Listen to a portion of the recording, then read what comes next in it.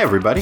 This is Hub, and welcome back to another episode of Tighten Up the Defense, a podcast that would likely benefit from a tagline. As I believe I mentioned a few seconds ago, I'm Hub, and I'd like to thank you for joining us. This is the part of the show where we shake this old Cracker Jack box of a head of mine and see what prizes fall out. Oh dear. Nothing's falling out. It appears I've eaten the Cracker Jack prize. I think we've all done that from time to time. It's probably become easier lately that I'm pretty sure nowadays it's all like just download codes and pieces of paper instead of like weird plastic rings and stuff. It's kind of a shame. Oh dear, this thing's becoming a bit more freeform than I'd thought. Anyway, the mention of Cracker Jacks reminded me of an idea that I had. Now, I don't know if any of you are high-priced businessmen? Is that a thing? High-priced businessmen? Yeah, let's say it is. Now, I don't know if any of you are high-priced businessmen who have power meetings and things. I don't actually know what businessmen do or how business works. But statistically, there's literally thousands of you out there, which is crazy to me. So I'm going to assume at least one of you is a high-priced businessman who has business meetings and does business things, wearing suits, eating in restaurants, making power plays. Anyway, here's my suggestion that you should do if you are having a business meeting in a Chinese restaurant. Like you're negotiating some kind of a deal, you're wearing suits or pantsuits. Either way, they've got shoulder pads because in my mind, all business takes place in the mid to late 80s. In the process of negotiating a deal, the check comes. The other guy gets the check. Oh shit, that's supposed to be your power move where you get the check and you insist on paying it. Here's what you do. That person you're negotiating with, they get their fortune cookie. They're all smug about the fact that they got to pay the bill. Oh, that smug bastard. Opens up his fortune, reads it, probably makes something up that it says about how like, looks like you'll get a great deal in a deal. Take the advantage of somebody who doesn't have the power play move to pay the check. Oh dear. But here's where you get him. You just take your fortune cookie, you pop that whole fortune cookie in your mouth, and you just eat it. Whole thing. Don't take the fortune out. And he'll just be like, aren't you going to read your fortune? And you're like, fortune? I'll read it later. For now, I'm making my own fortune. I think that's a pretty good power play. Although, as I'm saying it, I do realize that it does imply that later you're going to sift through your poop to find a piece of paper that you ate. But I think maybe that implies that you're crazy, which I think is a good move to have if you're negotiating something. Probably. As I said, I don't really know how business works. Anyway, you guys want to talk about some comics? I think that'll be fun. Without any further ado, let's ado this. Today's synopsis rhyme is submitted by Jamie Green. I think I forgot to credit him on the last one that he submitted, so thanks, Jamie, and thanks for the last one that you did. Like a glass of water distilled down to some droplets, here's the story synthesized down to a synopsis. Synopsis. Thanks, Jamie. Defenders, number 6, June 1973. The Dreams of Death. Written by Steve Englehart, draughted by Sal Buscema, with inks by Frank McLaughlin. Defenders roll call. Doctor Strange, Valkyrie, the Submariner, and the Silver Surfer. A boisterous Silver Surfer is channeling his inner Starfire and soaring above New York City's skyline, loudly proclaiming what a beautiful day it is. I mean, I'm glad the dude isn't going full Morrissey anymore, but it might be nice if he had some settings between Hamlet and the emotional equivalent of a Lisa Frank folder. Speaking of the Great Dane, and for once I don't mean Marmaduke, the Surfer actually quotes Hamlet, as he notes that, well, he feels bad about acting like such a crazy asshole the last time he hung out with the Defenders. It's nice to know that despite being dipped in chrome, he still has enough of his humanity intact to suffer the 1,000 natural shocks the flesh is heir to, and act like a crazy asshole from time to time. Couple of things about that. 1, you're not human. You're from Zenla. Shouldn't that be your Zenla-anity that's intact enough for you to act like a crazy asshole? And B, how far are you going to push that positive attitude shit, Norin? When you've got crippling space diarrhea, are you stoked that your Zenla-anity is intact enough for you to suffer the 1,000 unpleasant cramps the bowels are heir to before your shiny butt cosmic blasts a gas station restroom to smithereens? Sorry. Anyway, Now that the surfer is manic rather than depressive, he reckons that his first order of business is to apologize to Steve Strange for yelling at him the last time they hung out. He rolls up on Steve's sanctum sanctorum to say sorry, but finds that the Greenwich Village brownstone is sealed in a weird glowing cube of energy. Almost like some kind of cosmic barrier. Well, old Norrin Radd knows how to deal with those. After stopping to chat with a cop and internally noting that not even he can keep track of whether or not Steve is keeping his powers a secret these days, the surfer does what he does best. He revs up his board and slams into the cosmic barrier headfirst like a confused pigeon flying into a glass door. Hooray! The surfer's kamikaze bird impression goes significantly better for him than it does most of the time, and rather than knocking himself unconscious for a couple of days, the Chrome Crusader manages to burst through the glowing cube. And he only destroyed one building in the process. Hooray! Once he has pierced the barrier, Norrin finds that Strange, Valkyrie, and Namor are barricaded inside Steve's apartment under siege by a horde of those dudes in green Klansman robes that we saw last issue. The invading force is being led by a dude wearing what appears to be a Burger King-style cardboard crown, slightly modified to be shaped like a candle flame. It is not a look that inspires a lot of confidence. His name is Cyrus Black, and he is trying really hard to get people to call him the nickname The Devil Incarnate. Dude, that's not how nicknames work. If they did, a lot more people would be calling me the Velvet Rope. You know, because you think I'm soft, but if you cross me, you're in big trouble. Velvet Rope. Cyrus refers to himself as the Devil Incarnate like 4 times, but it really isn't catching on. I mean, Namor says it once, but he uses quotation marks around it, so I'm pretty sure he's making fun of Cyrus when he says it. The Defenders are doing a pretty good job thwarting the siege. Steve says he thinks he might have encountered a minor magician by the name of Cyrus Black one time, but he's not sure. Dude, harsh. Cyrus hears that and gets super pissed. He summons all of his mystical might and summons some strange and eldritch ladders for the color-swapped Klansmen to climb up. Ooh, ladders. Maybe he is the Devil Incarnate. The Defenders are not impressed, and proceed to condescendingly lecture Cyrus as they thwart his forces. He hates that. As a last-ditch effort, the malignant minor magician flings some magic bolts in Steve's window. They almost hit the statue-fied Black Knight that Strange has in his den, which distracts the non-team of heroes long enough for Cyrus to make his escape. Wonder if that's how he got out of Azkaban. Once the siege is over, the surfer apologizes to Steve and Namor for being such a dick the last time they hung out. The duo of Defenders say not to worry about it, and are probably pretty confused. I mean, apologizing for being a dick is a pretty foreign concept to both of them.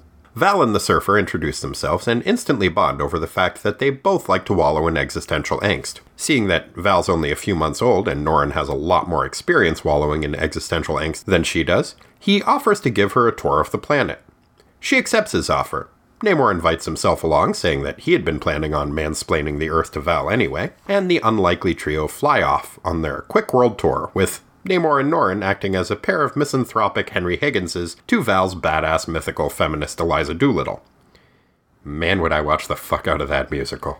Meanwhile, at Cyrus Black's shitty apartment, the self-styled Devil Incarnate is super pissed off. He starts punching books and knocking shit over. Turns out he has been training for years and years, killing people and reading secret forbidden books, just trying to make himself more powerful. And then shitty old Steve Strange still slaps him around like it ain't no thing.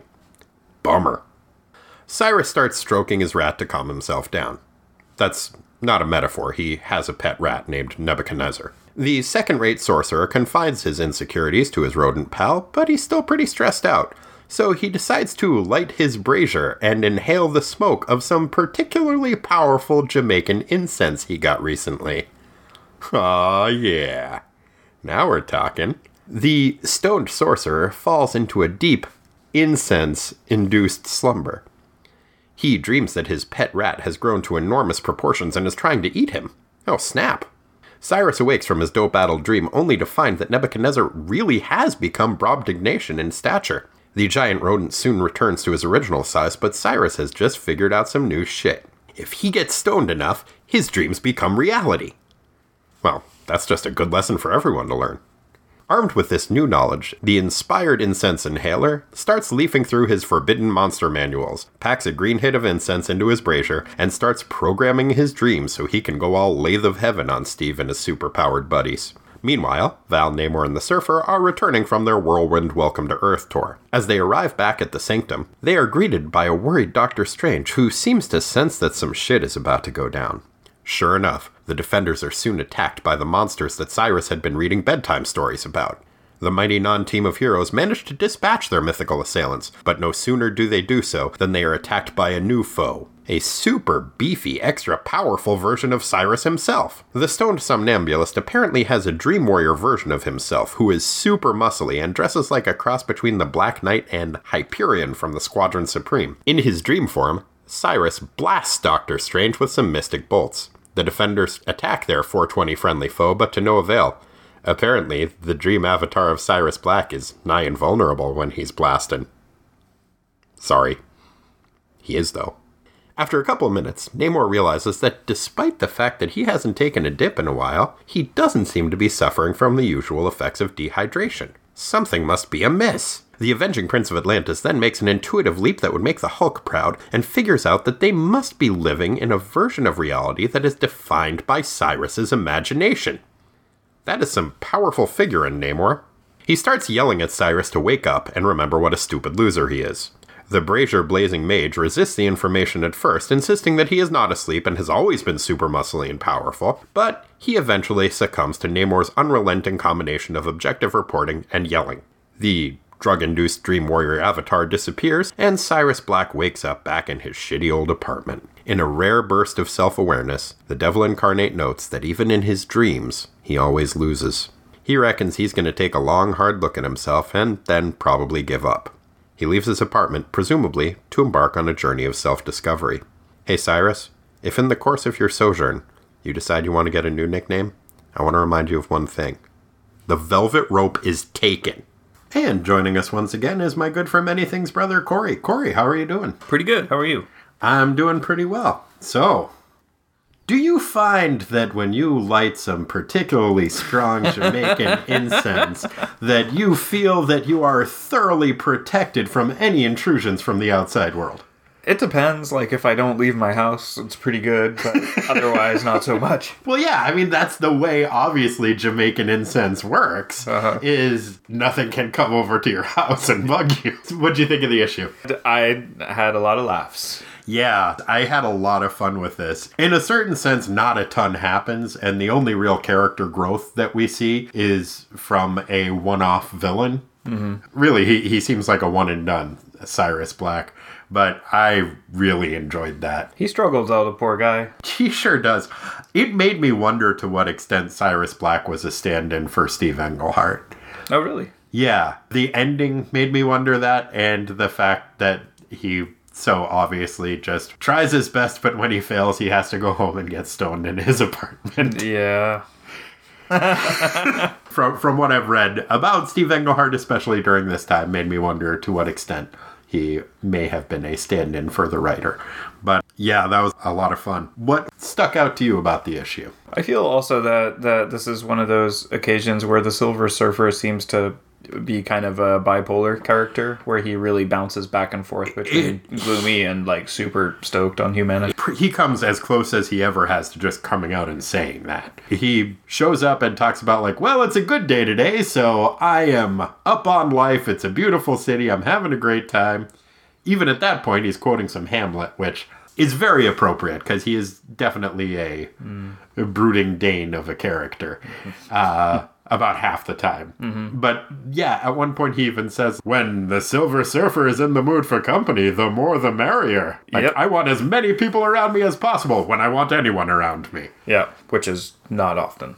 But sometimes. Yeah, I'm almost grateful that there was that weird glowing cube around Doc's house, because I feel like otherwise he might have just swooped down, picked up Namor again, and just slammed him through a few buildings. Well, he did destroy a building on the way in typical fashion. It's right. Like, oops, couldn't stop in time. Oh, well. He did a pretty good job with that. I like that when he shows up, too, there's a nice little moment where his first interactions with the civilians that have gathered around the barrier, one of them doesn't recognize him, or is like, I think I know that guy. He's like the Silver Swimmer, right? Mm-hmm. He's like, no, I'm the Silver Surfer.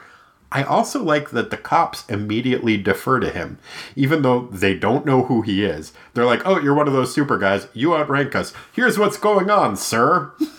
Dude, if I was a cop and there was a psychedelic glowing cube around some and a house, shiny silver man shows up, you're like, okay, well, I'm guessing you're in charge. Yep. Here's what's going on. Go right ahead. I liked those interactions. There's a weird thing going on where I don't know to what extent Val is kind of oblivious for it, but it really seems as though both Namor and the Surfer are kind of vying for her attention. Yep. Yeah, it was strange. What did you think of that? I found it amusing, but also pretty out of character, I thought, for Namor, because there's a scene in which he appears to be distinctly jealous. Like, to the degree that he's kind of off-put by that Silver Surfer invited Val to go, like, see the world with him.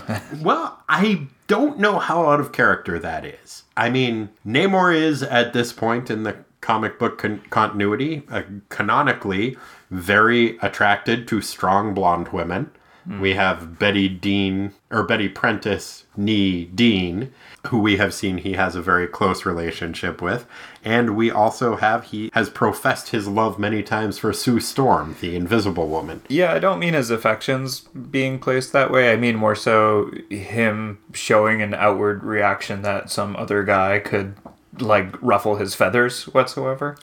I feel like he gets kind of snooty and just like, I don't know if it would be necessarily jealousy, but he does kind of wounded dignity a fair amount, I feel. This is a slight against me. I am the Submariner. Yeah, but in the scene, you really got to see the picture where his arms are crossed super defensively and he's like raising an eyebrow. See, to me, that is kind of the definitive Namor pose. Oh, really? Yeah. Yeah, I know exactly the panel you're talking about. I think it's great.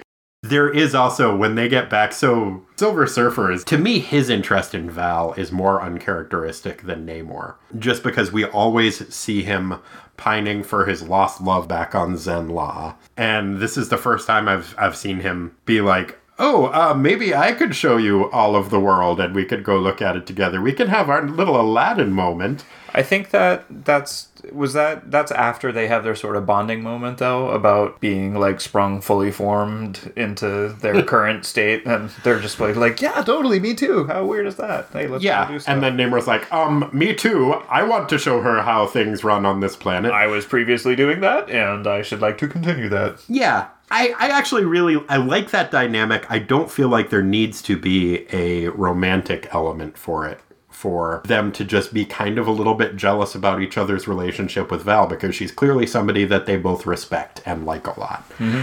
I was especially amused when they get back from their trip. Val's very diplomatic response to the Silver Surfer when she says, Dude, you're that was crazy. Really interesting. I don't necessarily agree with all of your viewpoints, but I'm very glad to have heard them. Uh-huh. That is very diplomatic for Val. I wish I could hear the crazy shit that he's saying. I really do. Like, is he just saying some Hollow Earth shit? Is he like, and this is where probably the lizard people are taking over our planet as we speak. See, all of the crazy conspiracy theory shit that I can think of, it's like, oh, but it's the Marvel Universe, so that actually is kind of what's happening. Like, the Illuminati are kind of running things. Here's where I befriended a tribe of Yetis and taught them the way of fire. Yeah, I'm kind of wondering to what extent his viewpoints that Val doesn't quite agree with him on are him, like, just being like, no, you straight up have to do some awesome pre-Boaz anthropology and colonialism and subjugate the lesser beings and educate them. And Val's like, that's very interesting. Don't give them weapons, though. I'm glad to hear your viewpoints on this. Can we go back to Doctor Strange's house? Mm-hmm. Doctor Strange doesn't seem to have any romantic interest in Val, but she has been his house guest for quite some time now. Mm-hmm. And I kind of feel like his interest in her and why he especially values her above others as a house guest is there's something that he says. It stuck out to me first because he fucked up the Silver Surfer's home planet name. He's like, oh, excuse me, Valkyrie, I forgot. You know so little of this world. This is the Silver Surfer, a man from the planet Zeon-La, now trapped on Earth. He's an old ally of Namor's and mine. Do you think they did that on purpose? I don't know. I like to think so. I like to think that's just a They're actually writing him as a dick. Yeah. He gets written as a dick a few times in this issue that I actually really enjoyed. But that is one example of it. But I also feel like he's like, oh, it's somebody who he can talk down to because she is literally new on Earth. So he has an excuse to explain everything to her. Oh, God, she must hate that. I think that might be why she's like, oh, you want to give me a tour of every place else other than this apartment in the world? Yeah, guys, let's fucking hit it. Yeah. And Doctor Strange was like, but I was going to explain to you how chairs work. I forget, you're new. On our world, we use chairs to sit upon. You place your bottom on the top of the chair. It's quite ironic. Oh, chairs. Anyway. So I think he specifically values having Val around for the mansplaining. Sure. There was something that I didn't particularly dig about this. I feel like they walked back Val's feminism a little bit, and I'm wondering to what extent that was the writer's choice and to what extent that was maybe some editorial pushback.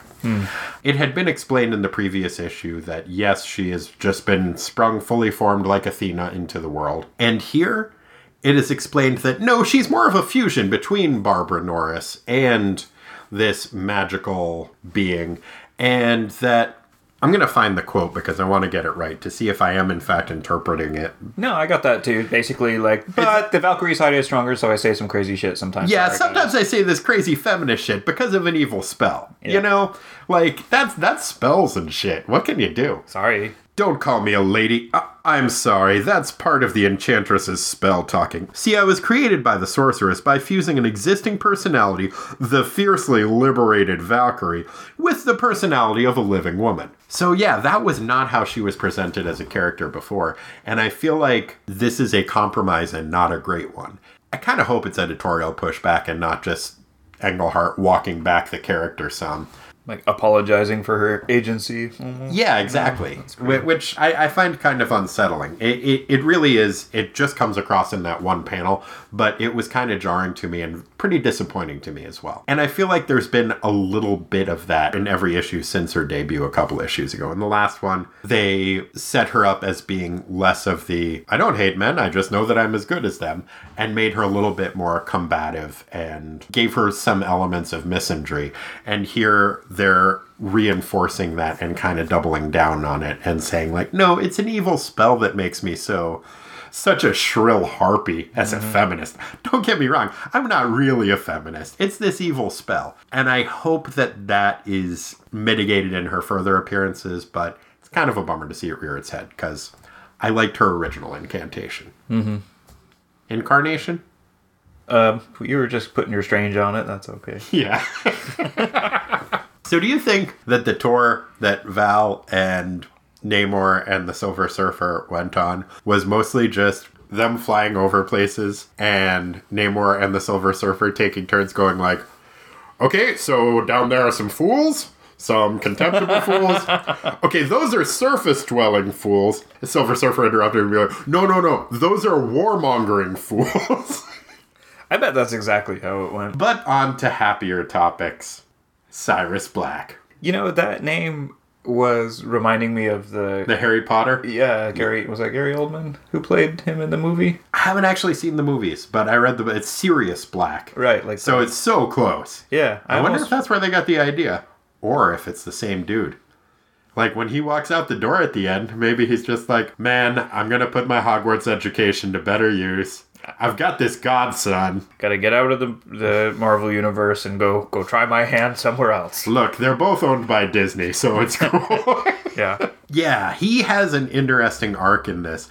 And it is another example of Steve coming across as a dick, where he does some inadvertent shit-talking, which I feel like all of Doctor Strange's shit-talking, and there's a ton of it, he tries to play off as like, what? What did I say? Yeah, to a degree I see that, but I think the majority of it is him just being completely unaware of what a dick he's being. Because he describes while they're in a pitch battle, it's like, oh, you guys, this is Sirius Black. He's a very minor magician. I think we met a while ago, but I'm not entirely sure. It's like, that's the whole fucking reason you have this problem, is because you act like that. This is why everybody tries to kill you, Steve. That's literally what's happening right now, Steve. Come on, man. I also like how ineffectual the green-robed Klansmen are. We see them back again, and just everybody just slaps them around. And there's a panel in which I think it's the Silver Surfer when he first shows up. It's like, oh my gosh, they're attacking the building, and then there's like little guys like literally like stabbing the door. All of their attacks are so funny to me that Cyrus Black has been studying for years and has literally killed people to look at these texts to get a little bit more knowledge and a little bit more power. The kind of power that has almost literally fallen into Steve's lap his whole life. We really get more of a glance at how the rest of the magical community responds to how privileged Doctor Strange is. Not just with his wealth and high-handedness, but also the fact that he just lucked into having the most powerful sorcerer in the world be his mentor. But so Cyrus has scrapped together and has really grown and now feels himself to be a match for Doctor Strange. But his spells are so fucking lame. He's like, oh, you think we can't attack you? Well, look, I'm going to use my magic to make some ladders. Mm-hmm. Yeah. The magic ladders really cracked me up for some reason. Well, the Klan's henchmen couldn't get into the building by stabbing it, so they had to climb up the ladders. I don't even think they tried stabbing hard enough. But yeah, that's the extent of his magic is until he gets super, super high. To the extent of his magic is that he makes some ladders and he tries to open some doors. Mm-hmm. And then Doctor Strange makes him fall asleep, so he just kind of lashes out and almost breaks Steve's statue. So then everybody pays attention because that statue is really a dude. Mm-hmm. But that is the extent of his hard-won powers. He does threaten to turn someone to slime, but it's, I think, a hollow threat. Yeah, I could threaten to turn someone into slime. We don't see any proof that that's something he's capable of. Nope. Then he just goes home and gets high and hangs out with his rat. Yeah, and then has fucking bad dreams, man. That is what can happen if the Jamaican incense you light in your brazier is, as this stuff is, more powerful than the previous Jamaican incense that he has lit in his brazier. Yeah, he got some high-grade creeper, and it just snuck up on him. And I can identify. Like, back in New Hampshire, the Jamaican incense that we got, it was like this dried-up brown stuff. Yeah, not very effective. But, like, now, like, Cyrus Black, he's in New York City, he's in the big city. He's got some Jamaican incense, got some nice purple hair, some, like, orange threads coming through it. Yeah, shiny. Oh, man. Crystalline. It's probably got some funny names. Yeah. Tutti Frutti. Yep. Jamaican incense, Thunderfuck. He wasn't prepared. No, man. And so, yeah, he starts just dreaming up a storm, and he thinks that his rat turns into a giant rat and is going to eat him. He also does something which really also made me go, oh, Cyrus. He swears an oath where he says, by Umar the Unspeakable. Yeah, wait a minute, dude. Yeah. You can't just say that. Steve says some dumb shit. Doc Strange is always like, by the hoary hosts of Hoggoth. And yeah, it's dumb to call a dude the Nameless One, because that gets you into a weird catch-22 if that's his name. But to literally swear an oath by something that's unspeakable? Come on, buddy. That unspeakable whatever is just gonna like shaking his head somewhere, just being like, well, I'm not giving him any power. Nothing for you, Cyrus. Gonna take that back. Shouldn't have killed that dude for a 200-year-old book that's banned everywhere on Earth. Nope, privileges revoked. Ah, jeez. So yeah, so he goes back to his apartment, smokes the relaxes to the super powerful Jamaican incense. Right, big bowl of it. Big bowl of Jamaican incense in the brazier. And then goes all lathe of heaven. His dreams start coming true. He uses the dreams to fight the defenders. Namor does a great job of figuring out pretty much what's going on. He's like, normally I get weaker when I'm out of water after a while. So here's exactly what is happening. Can you explain how did that happen? I thought it was cool he figured it out, but I didn't quite understand how he was able to piece it together so quickly. Okay. You know the movie Vernon, Florida? Of course. Okay. It's a documentary. It's Errol Morris's first documentary about a town in Florida that gets sprayed with insecticide all the time and everybody in it's crazy. Pretty much? Pretty much. Okay. You remember the guy in it who says, "Oh, so this is reality? Yep. Ha! I never thought of that." Yeah. Namor is so in tune with reality that when elements of the unreal creep in, he realizes that he is living in someone else's dream. Or that there is a dream, like, that this is not reality. Because in reality, he gets weaker if he is out of water for a long period of time. Not like a straight-up Aqualad situation, but kind of analogous. So he hasn't gotten any weaker, so he's like, something weird is going on. So I guess their whole fight is kind of taking place within a dream logic situation, and he figures that out. Like, I think other clues may have been Namor's teeth started falling out. Or Doctor Strange was late to take a test that he hadn't studied for. Mm-hmm. Or the Silver Surfer was running really, really fast, but he was moving really, really slowly. Yeah. And also, that guy was his dad, but that's not really his dad. But it was also his friend Brett from 4th grade. Oh, that's weird. Yeah.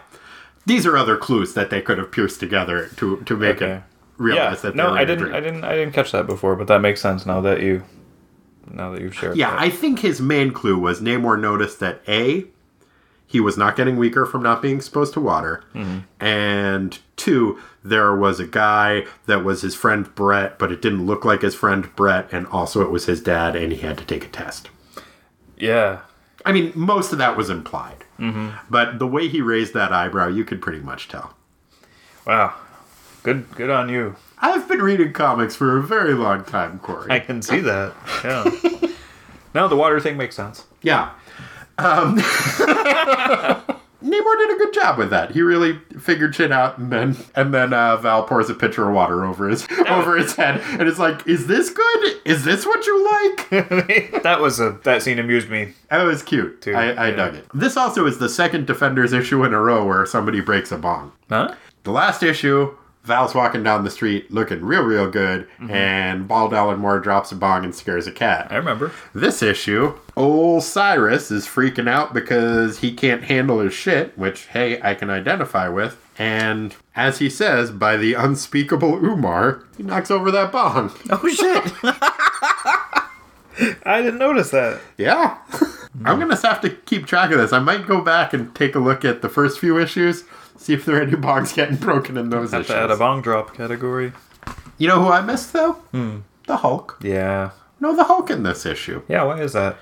Did they explain before he had important things to do, or he was just... No, I think they're trying to drive home the fact that this is not a team. They keep saying it, and I think they're just like, well, I don't have any reason why the Hulk would be hanging out with them, so I guess he isn't. We explained that Namor has been explaining to Val how the world is, and they flew back to Strange's apartment at the end of the last issue. And we got the Silver Surfer showing up, and Val is Strange's house guest. I think they just couldn't think of a reason for Hulk to be there, and there's really no reason for him to, since they're not a team. It's a pretty cool pinup at the end of them as a team, though. Yep. I think Steve Englehart may have drawn that. Oh, really?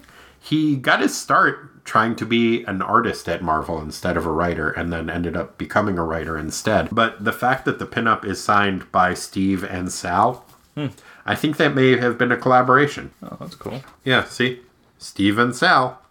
Which also explains why the Hulk looks really weird in it. Whoa, yeah. I mean, it's kind of a Sal Buscema face, but not a total Sal Buscema face. It's kind of a weird Hulk image. But we do see that, yeah, Silver Surfer seems like he's more of a team member right now, which I keep forgetting to how long he stuck around with them, but kind of happy to see him aboard. There's a funny scene in there, too, where Valkyrie is, like, explaining their team dynamic, and Namor is like, I really wish she just wouldn't do that. Yeah, stop saying we're a team. She's the only person there that is just like, no, we're a team. And I kind of like that she seems to be winning. Yeah, well, hey... 6 issues in. It's like, okay, guys, yeah, we're not a team. We're just a bunch of superheroes who hang out and save the world together all the time. Sure, not a team. Anyway, explain to me how this fork works.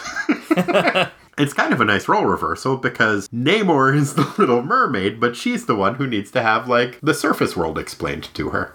I was just thinking about the song at the beginning of The Little Mermaid. I'm not super familiar with that. Swimming around, you can't get too far. Legs are required for... Ah, shit. Used to know more of that song. You want thingamabobs? I've got 20. I'm pleased. Yeah. Yeah. It's a pretty good song. Okay. I like musicals a lot more than you do. You sure do. Yeah. Most people like musicals a lot more than you do. That's also true. You're missing out. At the end of this issue, it had kind of a weird Tony Robbins message to it. Like, as he makes his farewell to it, Cyrus goes off into the world and is like, man, I was able to do this because I believed in myself to do it, but I don't believe in myself enough, and that's why I never win. Maybe I'll try again, or maybe I won't.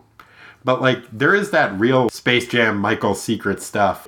The power was in me all along. I will say, the song from Space Jam, Hit 'em High, is so fucking good. It is dope. It is legitimately one of my favorite songs. I still put it on mixtapes. It's Be Real, Busta Rhymes, Coolio, because it's an early 90s song, LL Cool J, and Method Man. And it's great. I love it. I love the part in it where LL Cool J shit talks Michael Jordan about basketball. It's a delight. If you can get LL Cool J to do a song for your movie and incorporate elements of the story of the movie into your song, just do it, man. That needs to happen a lot more often. Like, you got your Deep Blue Sea, you got your Space Jam. Man, I love LL Cool J. Overlooked. What movie do you think would most benefit from having LL Cool J sing a song at the end explaining what had just happened in that movie? Is it a multiple choice question, or do I just get to tell you? You just get to tell me. I'm going to go with Inception. Ooh. I'm going to go with Zardoz. I still haven't seen that. You really should, because I need somebody to write a rap song explaining what happened in that movie to me. And if it could be LL Cool J, that would be great. Okay. But yeah, no, Inception would be a good choice, too. Mm-hmm. I mean, not that it was, like, super confusing, but I would like to hear what he has to say about it. Mm-hmm. And to talk shit about those I think he has some thoughts. I think so, too. Now... Or the Dark Crystal. Oh, man. Okay, so if he was doing a rap song about the Dark Crystal... What would he rhyme with Skeksis? It's sexy. I know. But it just sounds... It's so wrong. Yeah. Well, maybe he would provide it as a counterpoint. Not. Yeah. See? Yeah, okay. That's how this rap thing works. I get it. It can. Okay. Listeners, what movie would you like LL Cool J to explain to you through verse? I cannot think of a movie that I wouldn't want LL Cool J to do that about. And to have him, like, pick a protagonist in the movie that he raps from the point of view of. Mm-hmm. Or an antagonist, I think, is generally the case. Mm. Like in Deep Blue Sea, he's a super shark. Does he rap at the end of that? Or is he in the soundtrack for it, as well as being an actor Corey, in the movie? Are you unfamiliar? I've watched the movie, but I can't remember the music. Oh my god, Corey! What? Deepest, bluest, my hat is like a shark's fin. Deepest, bluest, my hat is like a shark's fin. Okay. It's coming back. The whole song is rapped from the point of view of one of the super intelligent sharks. I somehow... Corey! I will go do my homework and... oh my god! If I can make one recommendation, fill your brazier with Jamaican accents. Dude, that's why I don't remember who sang the song in the first place, man. Well, it doesn't have to be the very powerful Jamaican incense that will protect you from Doctor Strange. Okay. Just the regular Jamaican incense. Okay. We have gotten the slightest bit off topic here. Was there anything else about the issue that you wanted to bring up? Deepest, bluest, shark hat. No, I'm good. Okay. Well then, Rick, you want to sing us into the minutia? 1, 2, 3. We got minutia. It's not the biggest part, it's just minutia. Like Corey eating farts, we got minutia. Time to sweat the small stuff. Thanks, Rick. Indeed, thank you. What clothing did you want to comment on? There was less to go on in terms of new, interesting duds being introduced into this. I think otherwise, my friend. But my choice is the enhanced Cyrus Black bad guy outfit when he comes back as a strong dude. Oh, you mean when he's dressed as the Black Knight, which confused the fuck out of me on the cover? Exactly. Yeah, his dream self is basically the Black Knight. It's like he saw the statue and he's like, That's cool. a good look. That guy looks tough. Yeah, that was kind of interesting, and it is confusing on the cover because I really was just like, oh shit, is that just the Black Knight? And I wonder if the whole choice of that being his dream self was to have a misleading cover. I don't think so. No? You think he just thought it was a good look? Yeah, and like he's the Incorporating elements of that into his dream. Yeah. Yeah. That is interesting. Also, why didn't that freak Valkyrie out? I don't know why it would freak her out. She's got a crush on this dude that she met for like 15 minutes. Yeah, but wouldn't it have just been the strangest bit weird to be like, well, he's a statue, but there's a guy that looks like him? the strangest bit weird. Yeah, seems like it would be. Oh, I see what you did there. Sorry. Yeah, I guess that might have been a little bit weird for her. They're fighting in a dream, so there's a lot of shit that's weird. It was kind of weird for me, the fact that Doctor Strange was just like, oh, these are mythological beings. Those creatures don't exist. It's like, well, everything else seems to fucking exist in this world. Like, you run into Dracula from time to time, but... Dude, he knows. This serpent of umami are the most delicious. He knows things, Hub, clearly. Well... The difference between real and not real. He didn't know that. Namor knew that. Real and not real. Monsters. Yeah, monsters. Yeah, so he's got a pretty decent monsters manual going out. Yeah. Yeah. Big one. I'm just saying, maybe it's 5th edition. He's got the 4th edition monster manual. He doesn't know that beholders aren't real. Needs to get up on his 5e. Yeah. Is that one that you're using for your gamesing? Yep.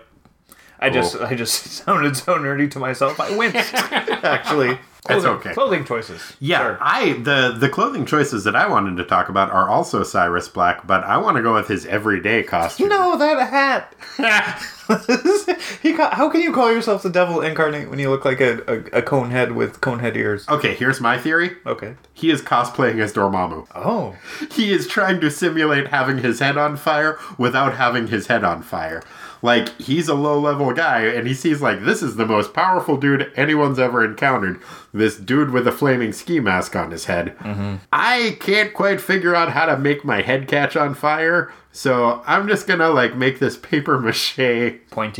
Pointy flame hat, and I'll wear that around, and I think that's pretty good. He looks like a damn fool. He really does.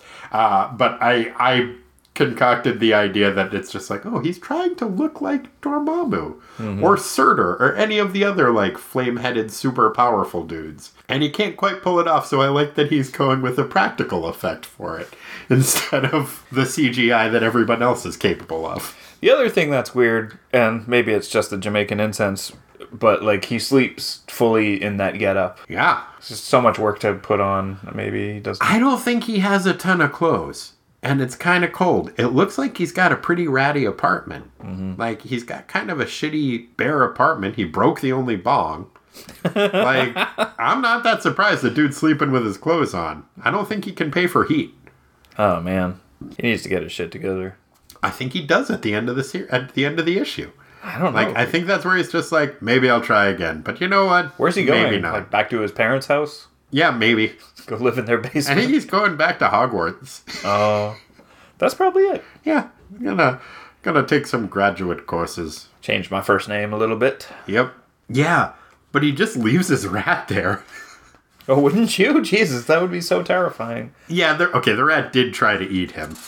But I mean, that's his pet. You have to take care of your pets. But yeah, I love that he's still talking to his rat as he leaves. He's like, even in my imagination they beat me. Even there, Nebuchadnezzar.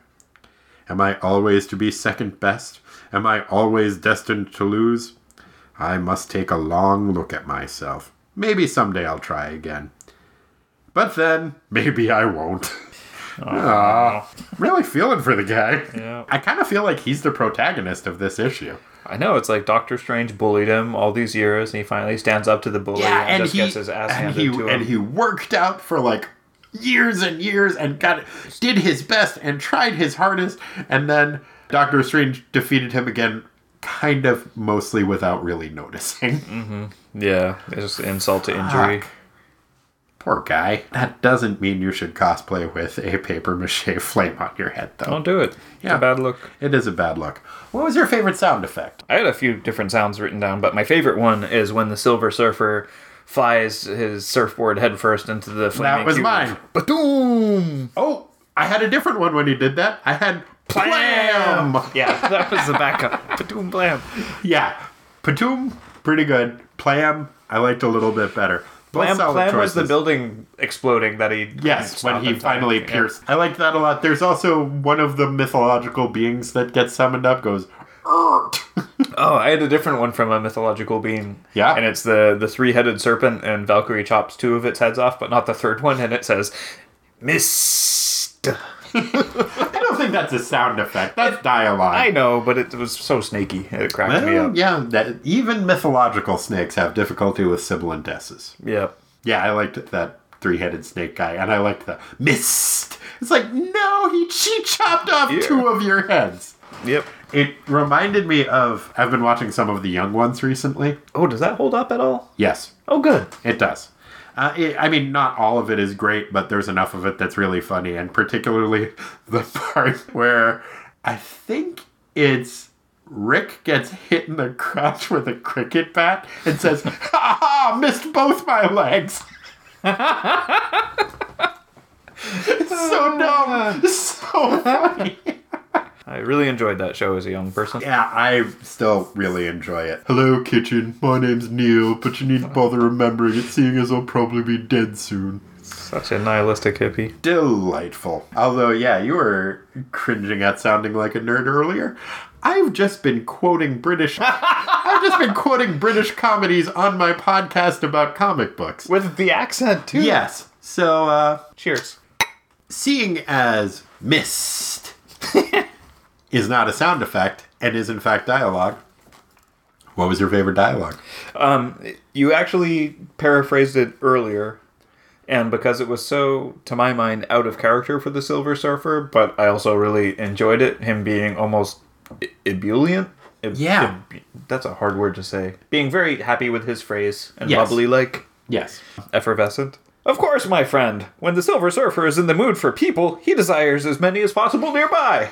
When Silver Surfer's making money, everybody's making money. Exactly. It just warmed the cockles of my heart. It is, although it very much plays into, I don't know what is going on with the Silver Surfer. We had talked about him potentially having a cocaine problem. That would make sense in this context. And that it's when he is not on it that his downs are lower. Ran out of magnanimous power. I wish he'd just maybe... Learn to get high on life, man. Exactly. Because you know what? The power to succeed is within him all along. As long as he can believe in himself and what he is doing, there's no struggle that he can't triumph over. No? No. I don't understand what you're saying. Corey, Yes. I want you to focus. I still don't. I don't I get want the you to- reference. It's not a specific one. Oh, okay. It's Could you just within help the me out? issue. That is what it's like. The power of positive thinking. This isn't my choice for favorite dialogue, but when Namor is explaining what's been happening, apparently, as long as Black, wherever he really is, believed in what he was doing, it was real. He could have actually killed us all. But once he stopped believing, the effect was lost. And it's just, as long as you believe in yourself, you can accomplish anything. It's the power of positive thinking. Good to know. It's a real Tony Robbins issue. I saw a billboard with that guy on it. He's coming to town. Yeah, Lisa's gonna go hear him talk. I don't know anything about him other than that. Oh, He's like a positive speaker guy. He's also a giant, like a literal giant. He's huge. That's interesting. He's a huge man who's into the power of positive thinking. He really creeps me out. Lisa's getting a free ticket. Her boss is like really into like power of positive thinking stuff, and so she's going kind of as a goof. Because, hey, this is crazy. Let me check it out. I'll totally check this out. Sure. I understand that, but also I'm like a little bit concerned because it's like, look, this crazy cult leader's giving a speech. People keep joining his cult. I'm going to hear what he has to say. I'm worried Lisa might join a cult. What are you gonna do if that happens? I don't know. I'm going to maybe try to get one of those. Should join too, probably. No, I'm not going to join a cult, Corey. No, to like, figure it out and then, Corey, things no. out. That's like the lady who swallowed the fly. Huh? So you can't just... No. You can't just go keep sending people into the cult to get people out of the cult. That's how cults get bigger. Oh, is it? I think so. Oh, shit. That explains a lot. It's part of how. Huh.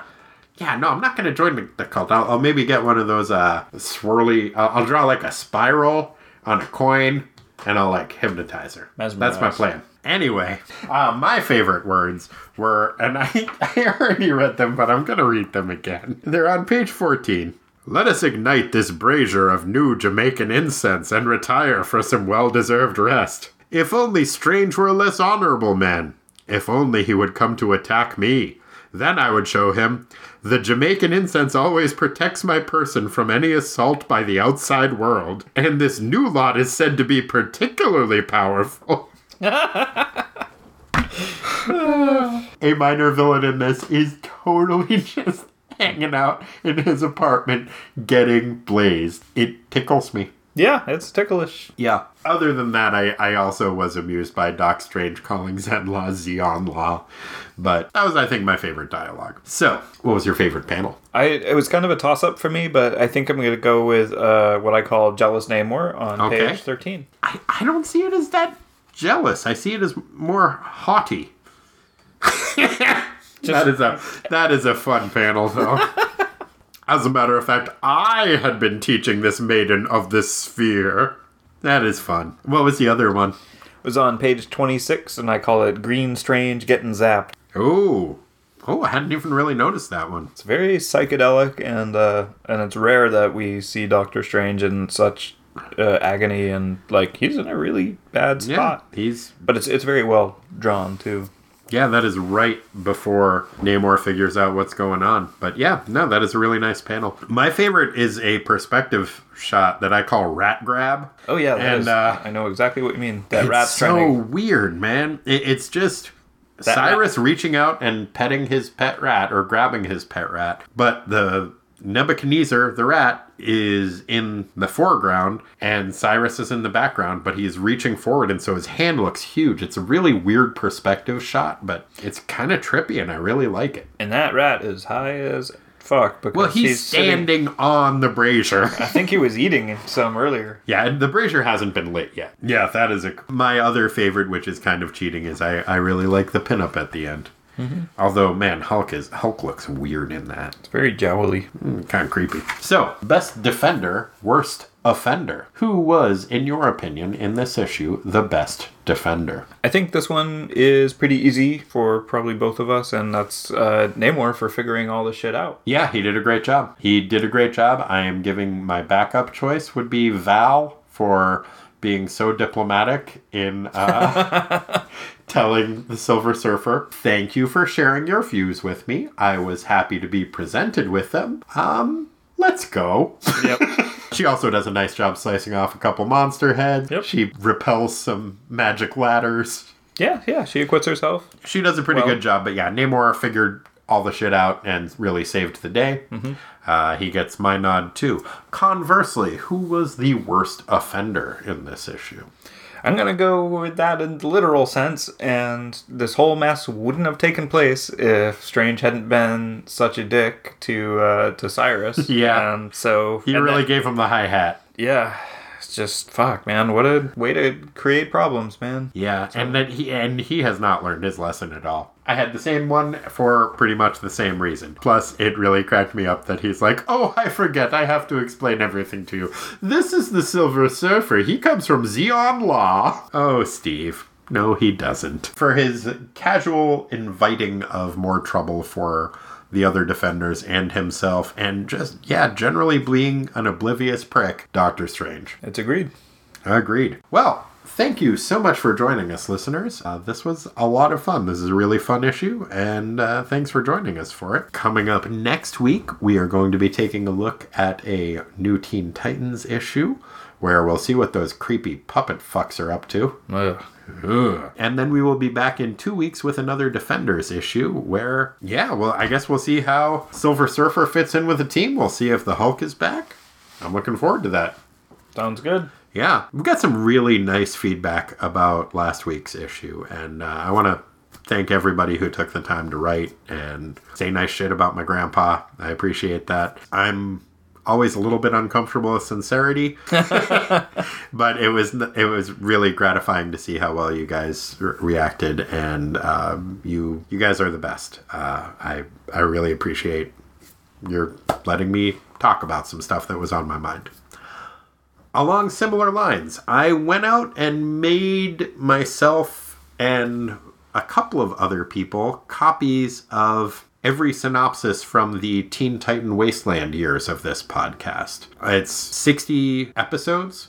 I made color copies of all of the covers of the Teen Titans issues, and then each one is followed by the synopsis that I wrote for the beginning of the show. I mostly made it just because I wanted to have a copy for myself, so I've got a copy. I have one copy left. I can't make a ton of copies of these because it's expensive, but I thought maybe we would try out a contest. So here's what I would like to have happen for this contest. Send me a picture of your ACLU card, or send me a screen capture of you being thanked for donating to the ACLU or the Southern Poverty Law Center, and I'm gonna enter your name into, I'm gonna literally write it down on a piece of paper, put it inside a hat. Yep. Let's say 2 weeks from now, an episode 2 weeks from now. Sure. I'm going to pull a name out of the hat, and yeah, you can win a copy of that. We'll both sign it for you, sure, and we'll send it out. And it's like a 200-page thing. If it's something that you would like, I'll take a picture of it. It's quite nice. I think it's pretty cool.